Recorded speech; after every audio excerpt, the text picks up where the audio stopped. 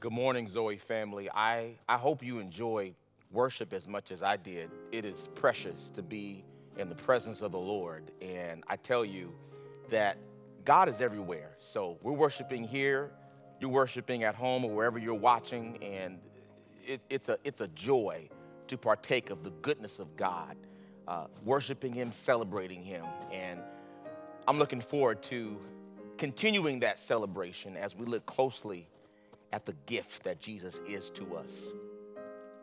Amen. So we're in part 5 of Christmas in January. Gift unwrapping secrets from a prison inmate. And for those of you who've been watching, we've really been unpacking the letter that Paul wrote to Ephesians. And it speaks of the ways in which all the multiple ways we should find joy in Jesus. That as we talked about, he is often a gift left unwrapped, not just under the Christmas tree, but the Bible says that God's mercies are new every morning. So if we're not waking up to find something new, we're not getting all that Jesus has to offer us. So last week we continued our series on Paul's letter to the Ephesians, and we titled it Christmas in January because the letter highlights the gift that Jesus is in January in every day of the year. A true Christian knows that Christmas is actually every day, and we've talked about this on more than one occasion, but it's really the case. And I've emphasized this in my latest Instagram post. I'm going to post some new things this week, and really the word that God gave me after our fast was steadfast, and that is to stay in the spiritual intensity that we had from this 21 days of fasting, because there's something new every day. There's something new every day from spending time with Jesus. And if we're not there, we miss it. He's offering peace to us, direction, clarity. There's things we're wrestling with in our minds.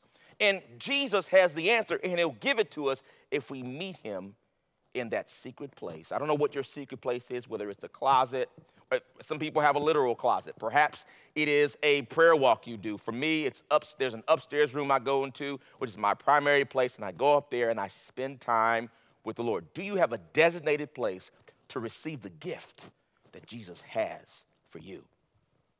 So to a Christian, Christmas is every day. We celebrate him every day. The subtitle of our series is Gift Unwrapping Secrets from a Prison Inmate, because Paul is in prison while he writes the letter.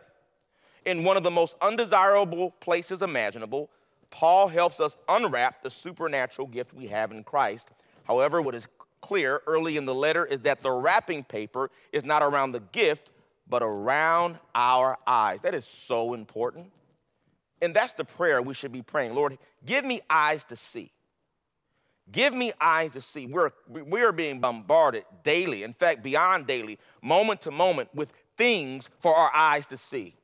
Things that we see on our phones or our television sets or whatever devices we're using to see things. We're constantly being bombarded. And there are so many things trying to get our attention that companies and organizations compete with the opportunity to find real estate in our minds. And they're putting things in front of our eyes. Well, God wants to put something in front of our eyes, and that is the revelation of who Jesus is, which has application for every aspect of our lives. Accessing the gift that Jesus is requires that our spiritual eyes be open. And Paul, in his opening chapter, lists so many things that are available to us as our spiritual eyes are open. I'll just list them. We've talked about them. In Ephesians 1, chapter 3 through 10, we said we are blessed. We are chosen, we are predestined, we are adopted, we are sons, we are redeemed, we are forgiven, we are wealthy, we are wise, we are heirs, we are sealed. We're going to finish up this final chapter and actually get through chapter 2 so we can stay on schedule here with our going through Ephesians. We're going to get through it over the course of this month, and then February, we're going to finish the series on Ephesians. So we're going to pick up at the last section of Ephesians chapter 1, Ephesians 1, 12 through 14, and I'm just going to read this passage here. In Ephesians 1, 12 through 14, it says this: so that we, who were the first to hope in Christ, might be to the praise of his glory. So let me just stop there. That is referring to the Jewish community. The Jewish community was the community that first came to know who Jehovah was, right? And by the way, this Ephesian church is a multiracial church. And there are two kind of primary groups. You have the Jews and you have the Gentiles. And Ephesus was a kind of multi-ethnic place anyway, but those are really two different cultures, the Gentile culture and the Jewish culture. So in 17, it's talking about the Jewish community. And then in verse 13, it says, in him you also, when you heard the word of truth, the gospel of your salvation, and believed in him, this is referring to the Gentiles. So we have the Jews and we have the Gentiles, right? But regardless of whether you're a Jew or a Gentile, we're all saved and chosen and predestined in Jesus. And then it says this, that whether Jew or Gentile, you were sealed with the promised Holy Spirit, who is the guarantee of our inheritance until we acquire possession of it to the praise of his glory. So let me break down those two words, seal and guarantee. So the seal really is almost like, think about an old school letter with the kind of a wax in fact, I write many letters of recommendation for students. I'm a professor, and what I do sometimes, if it's a physical letter, what I'll do is I'll sign my name on the back of the letter where the letter opens so they know that it's authenticated by me. I'll sign my name. So if somehow, if the letter somehow is on the back of it, my signature looks jagged, that suggests that someone opened the letter, and it may not have been authentic. But if my signature is on the back of it where it's sealed, it says, no, this is a letter that I wrote. And similarly, when it's talking about the seal, it's almost, think about a wax seal with the image or the imprint of the sender on the letter.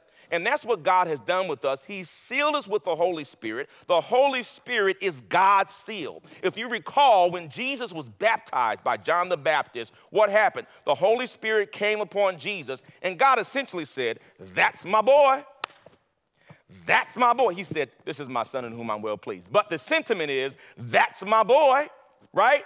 Or in anyone else's cases, that's my boy or that's my girl. When God gives us the Holy Spirit, he's saying, that's my child. That's my child, right? I just want y'all to know this is my child. You ever done that as a parent? You seen people treating your kids any kind of way and you say, hey, that's my child.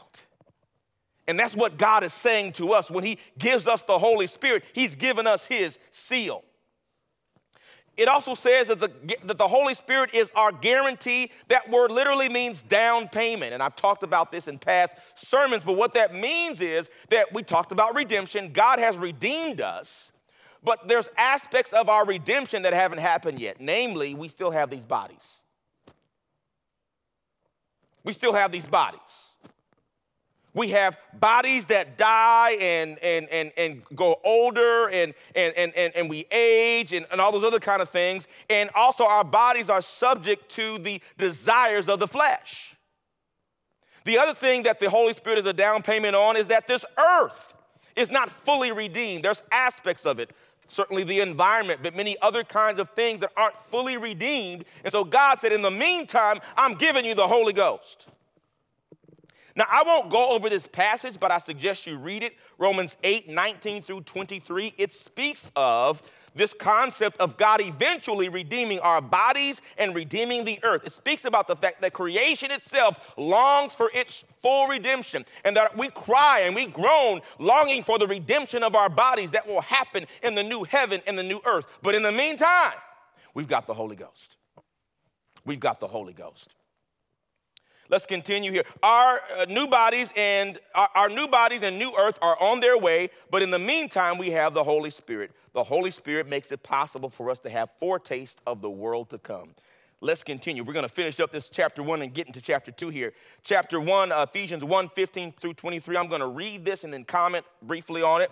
It says, for this reason, because I've heard of your faith in the Lord Jesus and your love toward all the saints, I do not cease to give thanks for you, remembering you in my prayers, that the God of our Lord Jesus Christ, the Father of glory, may give you the spirit of wisdom and of revelation in the knowledge of him, having the eyes of your hearts enlightened, that you may know what is the hope to which he's called you, and what are the riches of his glorious inheritance in the saints, and what is the immeasurable greatness of his power toward us who believe, according to the working of his great might, that he worked in Christ when he raised him from the dead and seated him at his right hand in the heavenly places, far above all rule and authority and power and dominion, and above every name that is named, not only in this age, but also in the one to come.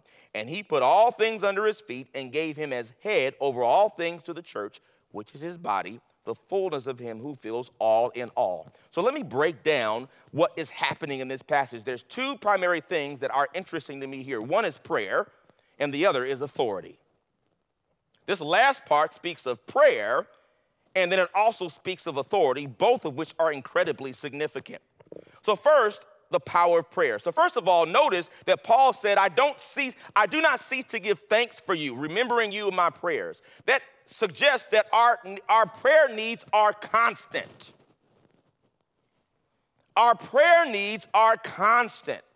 Again, I'm going to repeat a word I was saying in the Instagram, and what I'm saying today is that we must be steadfast, immovable, continuing with the spiritual intensity that we had committed to in the fast, because our need to seek God is constant. The fast is just a jump starter. It's to wake us up out of our slumber, being lulled to sleep by the habits and things we're doing that don't consider God's perspective on them. Prayer moves us from information to revelation. And let me tell you, I'm having such a good time with seeking God and God just explaining things to me, God solving problems for me, God giving me ideas and suggestions and solutions and all these kind of things simply because I'm there with him. I'm there with him. So he shares that information with me. We talked briefly last week about how Abraham is called the friend of God. And God was about to destroy Sodom and Gomorrah. And he said, well, wait a minute. How can I not tell my friend Abraham about what I'm about to do? Because of their relationship, because they had a regular meeting time and a regular meeting space. We need more than Google. We need revelation from God. What else did the letter tell us, what I just read here? Because our natural thinking opposes God, we need the Holy Spirit to shape our thoughts. Your natural mind and your natural thoughts won't want to do the things that God wants to do. Just prayer itself. Prayer, and I've said it before, does not appeal to the flesh. I tell you, I know I'm committed to it, but hey, 5 o'clock in the morning, whoo! I don't necessarily feel I'll get up, especially if I was up the night before, putting my kids to sleep or whatever we had to do without our day. And then it's, 5 o'clock, I think I want to stay in. But you know what? I want that time with the Lord. And I tell you, as you grow older and you have your responsibilities to people and things expand, you have to be intentional to find time with God. It just doesn't just show up. You got to make the time happen. You got to make the time happen. Hey, listen, I don't know what your thing is, what your passion is or whatever, but whatever it is, let's just say it's basketball. If LeBron James said he would mentor you every week, every day, and you wanted to make it to the NBA, I'll personally mentor you, but you got to meet me at 5 a.m. every day.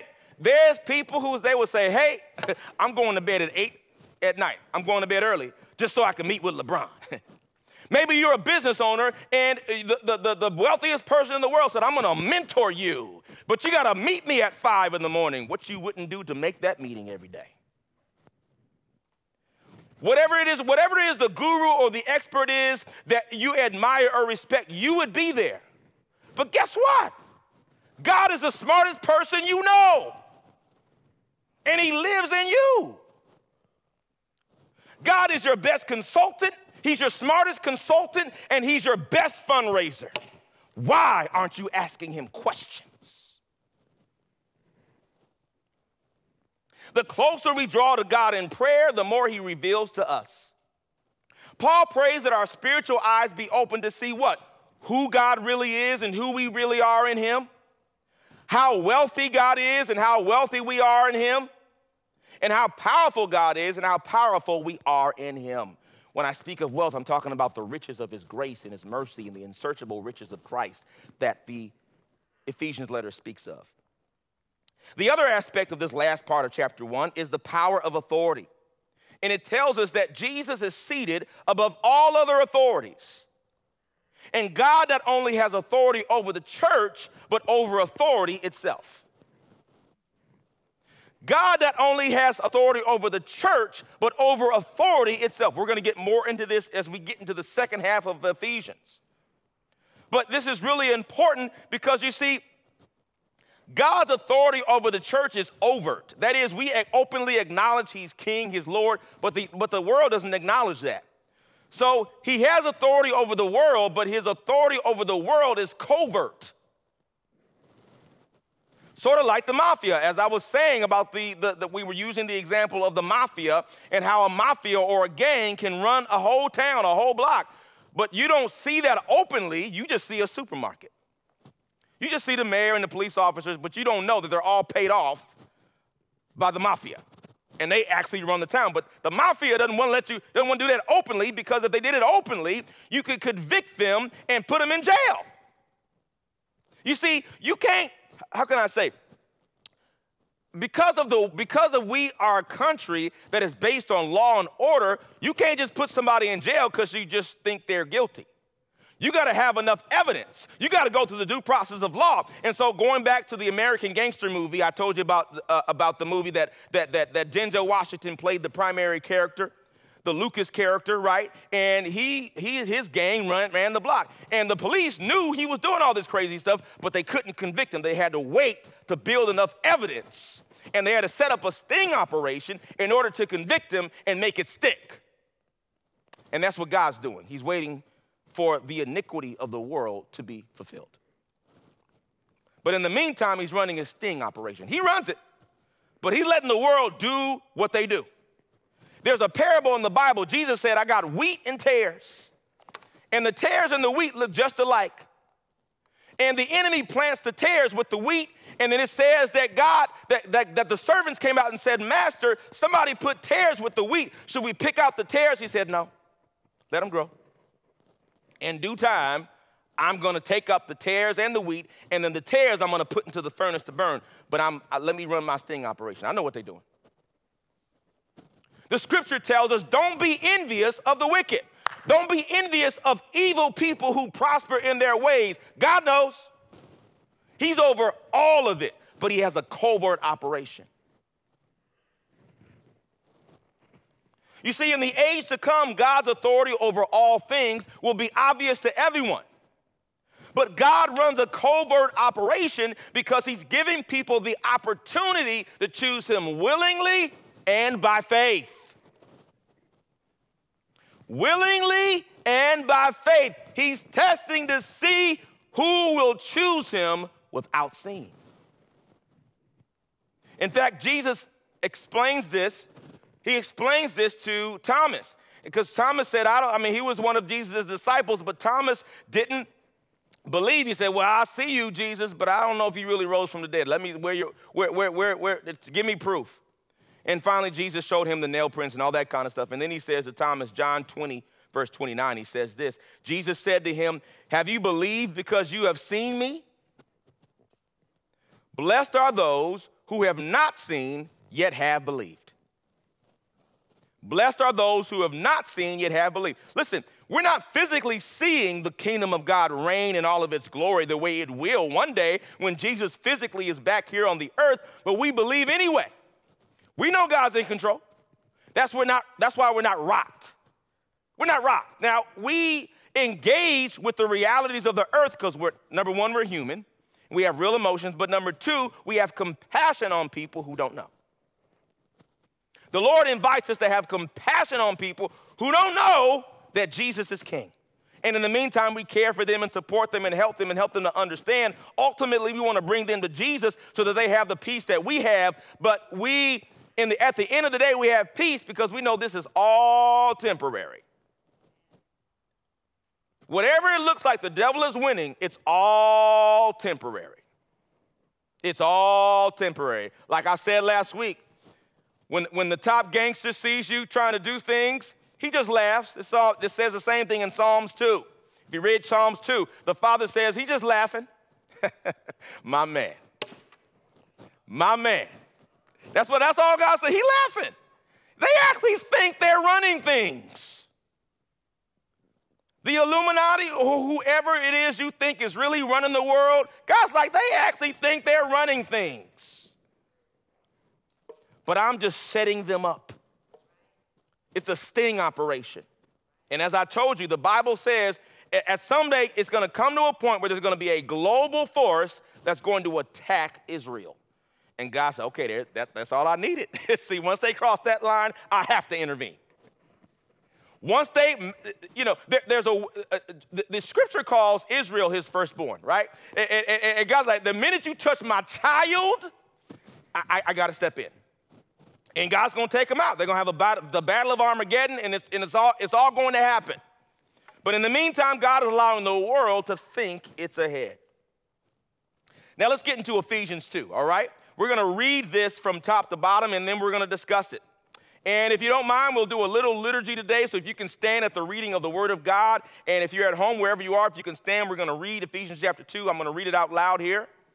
And it says this: "And you were dead in the trespasses and sins, in which you once walked, following the course of this world, following the prince of the power of the air, the spirit that is now at work in the sons of disobedience, among whom we all once lived in the passions of our flesh, carrying out the desires of the body and the mind, and were by nature children of wrath, like the rest of mankind.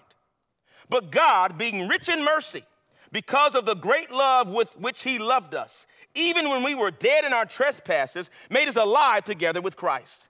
By grace you have been saved, and raised us up with him and seated us with him in the heavenly places in Christ Jesus, so that in the coming ages he might show the immeasurable riches of his grace and kindness toward us in Christ Jesus. For by grace you have been saved through faith, and this is not your own doing, it is the gift of God, not a result of works, so that no one may boast. For we are his workmanship, created in Christ Jesus for good works, which God prepared beforehand that we should walk in them.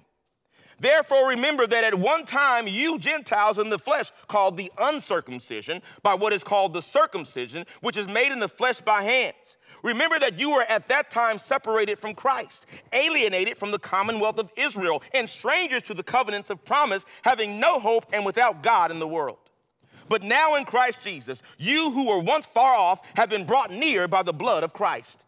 For he himself is our peace, who has made us both one and broken down in his flesh the dividing wall of hostility, by abolishing the law of commandments expressed in ordinances, that he might create in himself one new man in place of the two, so making peace, and might reconcile us both to God in one body through the cross, thereby killing the hostility. And he came and preached peace to you who were afar off, and peace to those who were near. For through him we both have access in one spirit to the Father. So then you are no longer strangers and aliens, but you are fellow citizens with the saints and members of the household of God, built on the foundation of the apostles and prophets, Christ Jesus himself being the cornerstone, in whom the whole structure, being joined together, grows into a holy temple in the Lord. In him you also are being built together into a dwelling place for God by the Spirit." I know that is a mouthful, but that is precisely how you would have heard, how you would have experienced that letter when Paul wrote it. That's how they used to do it. He would write the letter, and then they would read the letter to the entire church. And that's how they got Ephesians. They didn't have a Bible. They didn't have an app, right? Back in the book of Nehemiah and in various places in the Old Testament, sometimes they would go and they would just read the law. And the whole community would just stand up and just listen for a long time, right? There is a blessing in the reading of the Word of God. But we're going to break it down this morning. So starting off with the first few verses of Ephesians 2, it says this: "And you were dead in the trespasses and sins, in which you once walked." I'm going to start there. "And you were dead in the trespasses and sins in which you once walked." Let's talk about that, being dead in our trespasses and sins. So here's the thing: when God talks about death, it's not the way that we think about death. See, physical death happens when the human spirit separates from the body. And we know this intuitively because when you go to a funeral and you see a body, you intuitively know that your loved one is not there. Like that's just a corpse. That's just flesh and bones and embalming fluid. That's not my loved one's not there. They're gone somewhere, but they're not here, right? So physical death is when your human spirit leaves your body. But here God is not talking about physical death. He's talking about spiritual death. Spiritual death happens when the Holy Spirit separates from the body. That's spiritual death, when the Holy Spirit leaves.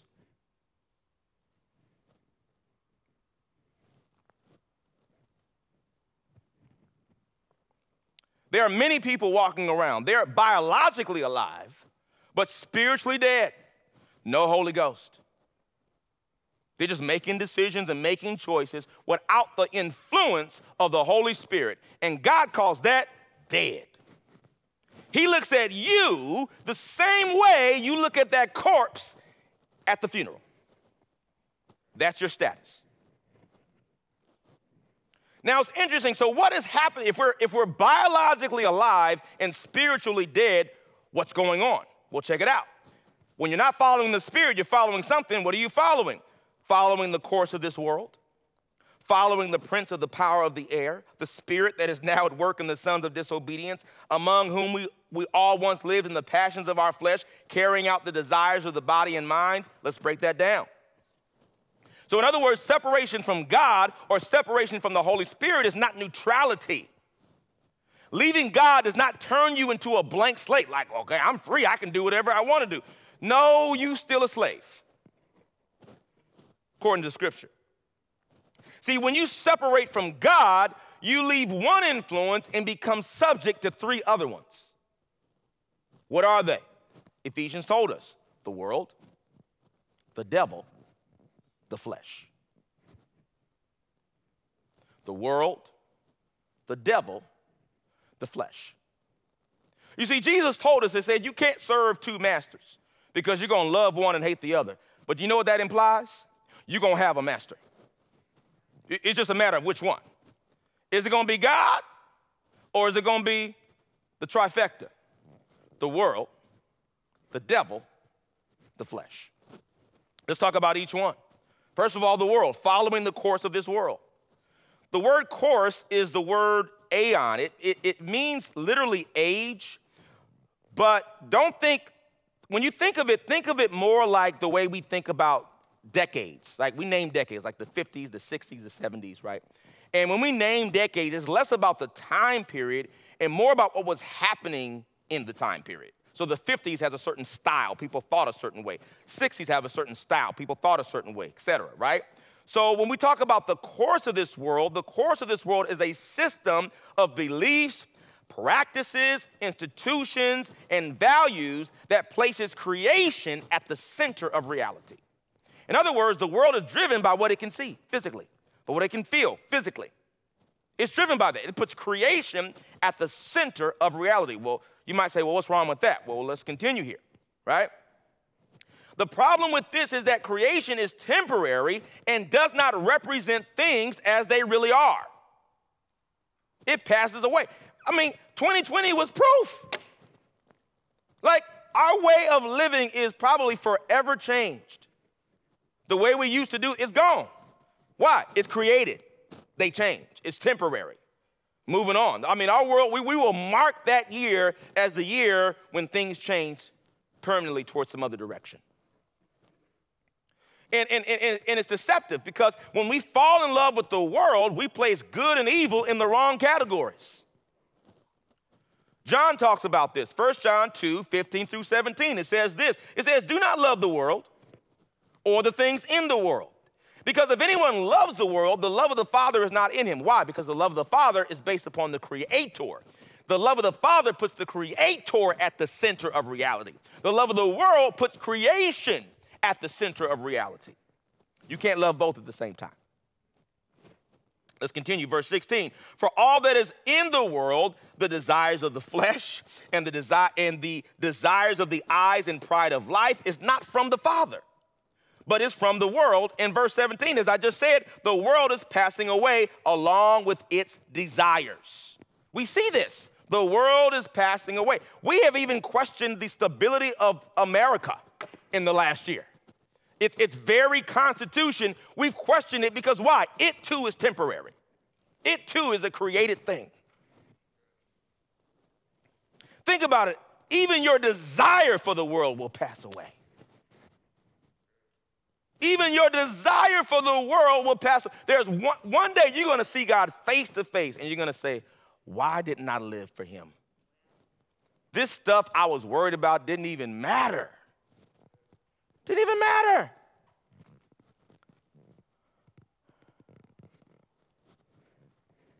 Now, recently, I've changed how I've dressed on Sundays, in large part to appeal to a more contemporary audience. But guess what? I'm not going to stand before God. He ain't going to be asking me what I put on, if my clothes matched, where I bought my clothes, who designed it. That stuff doesn't matter. We got to live for God. Doesn't care about what you're wearing. That's for people. We use that to get people interested, but that's not the thing. It doesn't care how many likes you have or how many followers you had. That stuff is going to pass away. The person who's popular now is not going to be popular tomorrow. It passes away. But whoever does the will of God abides forever. That's what 1 John tells us. So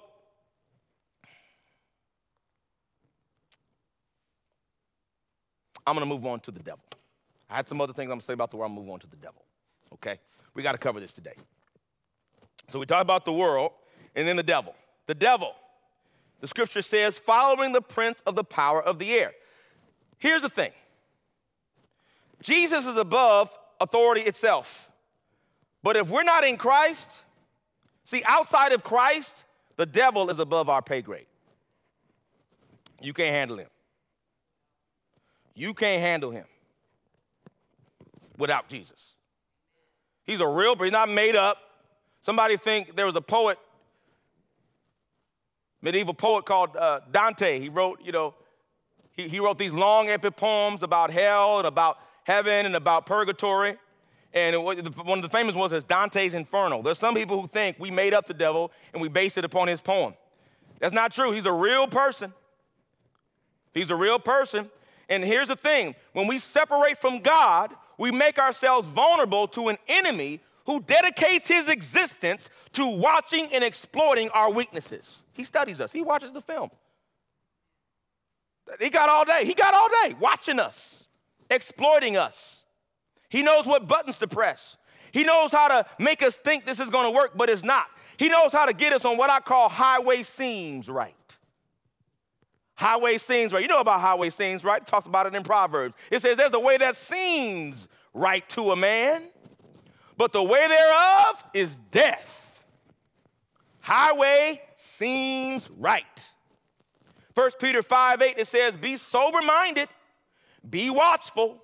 Your adversary, the devil, prowls around like a roaring lion seeking someone to devour. That lion is hungry. And he's waiting to see a little lamb, the little lamb or a deer, whatever the lion is whatever context the lion is in, is looking for prey, the weak ones, the ones who don't know that the lion is coming, checking you out.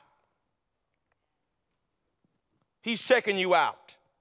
Now, here's the thing, he's so crafty because he has his own something, right? Because the next part of it says the devil is the spirit that is now at work in the sons of disobedience. What does that mean? Well, see, when you are disobedient, you are walking in the spirit of the devil. When you are disobedient, you are walking in the spirit of the devil. You are under his mastery. He has bewitched you. Disobedience makes us feel like we are asserting our independence, right? I showed them. I told, they're not going to control me. They're not going to take it. This is who I am. This is my truth. This is what I'm going to do. Yeah, you keep saying that. Because in reality, disobedience only expresses how much we are under the devil's control. That's all it does. You are under his thumb, and he knows how to press your buttons. He'll just get the other person to say something, to do something he knows will get under your skin and take you out of the spirit. That's his goal. He wants to take you out of the spirit into the flesh. Get out of the spirit, get into the flesh. He has succeeded when he does that. And since we're on the flesh, let's talk about the flesh. The flesh, among whom we all once lived in the passions of our flesh, carrying out the desires of the body and the mind. The flesh. You see, the flesh is not the same as the body. That's not the same thing. Really what the flesh is shorthand for this: creation without creator. Creation without creator. The flesh is a simple way of referring to existence without the spirit. Let me explain. Not too long ago, maybe a few months ago, there was a dead possum in my yard. I don't know how it got there. It was just sitting there. And by the time I saw it, it was the maggots and things were eating it, and it was just, flesh. Gross. And I said, okay, I called Animal Patrol to come pick it up. They was taking their time. But I wasn't gonna handle it. I'm not picking it up. But we had a neighbor, she was jogging, and she came by, she said, hey, y'all know you have a dead possum in your yard? They said, we know. We called the Animal Patrol. She said, oh, okay, well, I'm from the South. We just take that sucker and put it in the trash. I said, I'm from L.A. So we're waiting for them to get there. They eventually got there. But what was that possum? Flesh. No spirit. It's just raw, ugly, maggot, stinking. That's flesh. And that's us without the spirit. That's us when we act ugly and disobedient and we don't walk on the fruit of the spirit. We're just like that dead possum. Ugly, stinky, maggots. So by definition, the flesh is spiritual death. It is possible to be biologically alive yet spiritually dead. When you are spiritually dead, you can still talk, act, think, and desire, but the passions of the flesh are expressed through the body and the mind. So your flesh, that ugly, stinky flesh, has desires. And it's the desires of the body and the desires of the mind. And this is a problem. Why? Because the passions of our body and mind are not reliable sources of identity, which is why you can't just do and identify with the things you want to do, because it's coming from a source that's compromised. And in this day and age, you got people who saying, my truth, but they're using their body and their mind that has not been renewed as a source of information. And it's not reliable. It's temporal. And the devil orchestrates that. He leverages our commitment to the flesh to make us just like Pinocchio. He got the whole puppet thing going. He leverages the flesh to get us to do what we want to do. God leverages the spirit for us to do what he wants us to do. This is why, and we'll read it later in Ephesians chapter 5, Paul says, be filled with the Holy Spirit. Be filled with the Holy Spirit. So this is why what it says in the passage, we were by nature children of wrath like the rest of mankind. In other words, without God's grace, we are as guilty as the worst criminal, because God sees us all like that dead possum. Until we come to Christ. Doesn't matter what you've done, how many years you've been in church, and what seminary you graduated from, and how holy your grandmother was. Look, if you don't have Jesus, you are dead possum. Another analogy is you like a chicken with their head cut off. It's not if you haven't been raised up in an agrarian culture, that may seem a little weird. You haven't grown up in a farm, but when you cut off a chicken's head, that sucker's still moving. That sucker's still moving. All the nerves and things are just still going. And when we walk according to our flesh, and when we look to our flesh for guidance, it's like going to that dead chicken and saying, hey, chicken, where should I go? And the chicken just, and you just following the chicken. And that chicken don't have direction. It's just doing what it feels. It's just raw nerves and body just moving. And that's people today. They just trying stuff, asking a dead chicken. With a chicken that's disconnected from truth and rationality and peace. We got to seek God. We're almost done here, but I got to get to this part, Ephesians 2, 4 through 5. It says, but God, being rich in mercy, because of the great love with which he loved us, even when we were dead in our trespasses, He made us alive together with Christ. By grace you have been saved. I love this. But God being rich in mercy because of the great love with which he loved us. Rich in mercy. Again, we talked about in Ephesus, whenever he's talking about riches in the letter of Ephesus, he's making references to the fact there's a bank of Ephesus that was really a temple for a goddess, Diana, but it was also a bank. And it was a house of worship for the goddess Diana, and her image was on their money, right? And so God is saying, Diana's rich, but I'm richer. I'm rich in mercy, and you need a lot of mercy for me to raise you from that state of death. I'm rich in mercy.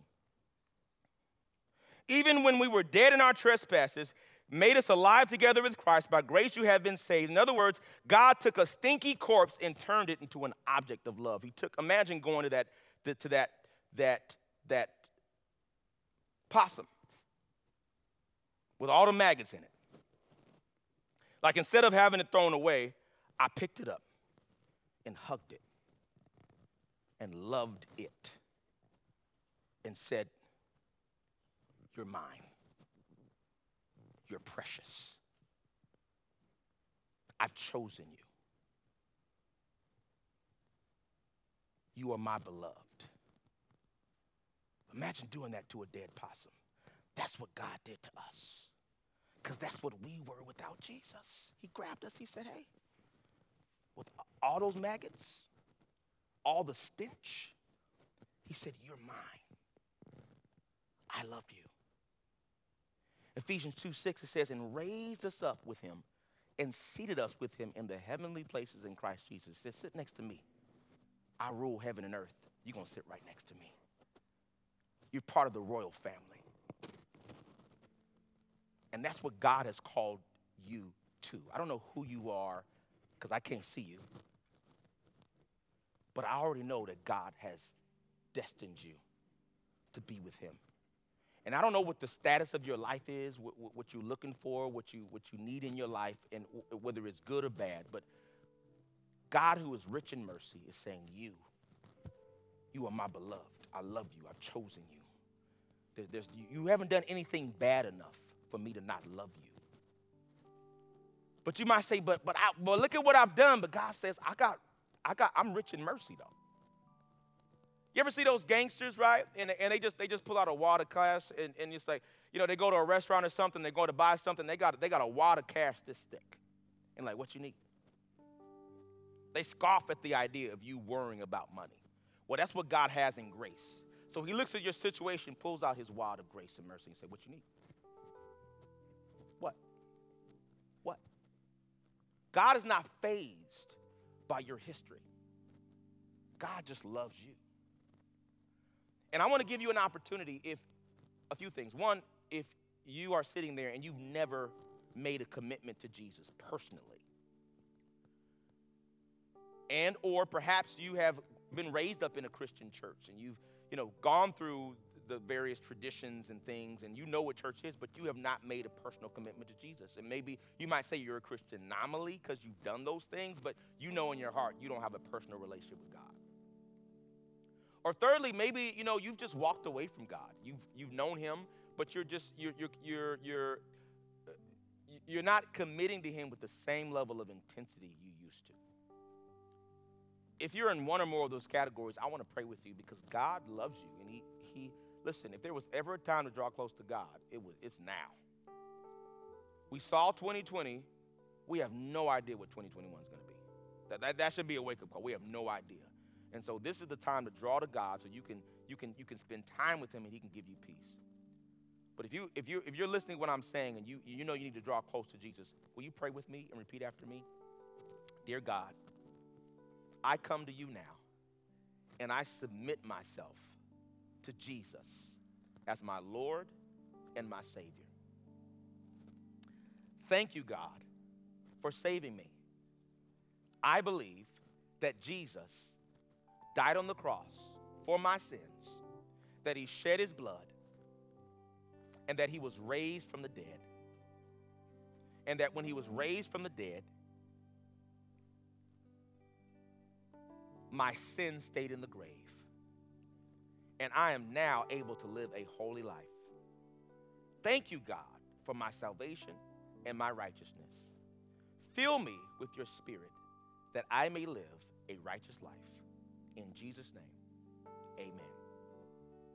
Well, if you said that prayer for the first time or for the first time and meant it, or you said it again because you hadn't been close to him, any of those cases, what I want you to do is I want you to text Zoe Saved to the number on your screen. And this is important because, hey, we want to keep in touch with you. And, it's hard to be a Christian by yourself. We're not designed to be Christians by ourselves. We not only want to give you some resources, but we want to connect you with other people who are right where you are, some of whom have also been walking this journey and understand where it is to be you. And so with that, we want to connect with you and just talk with you about that.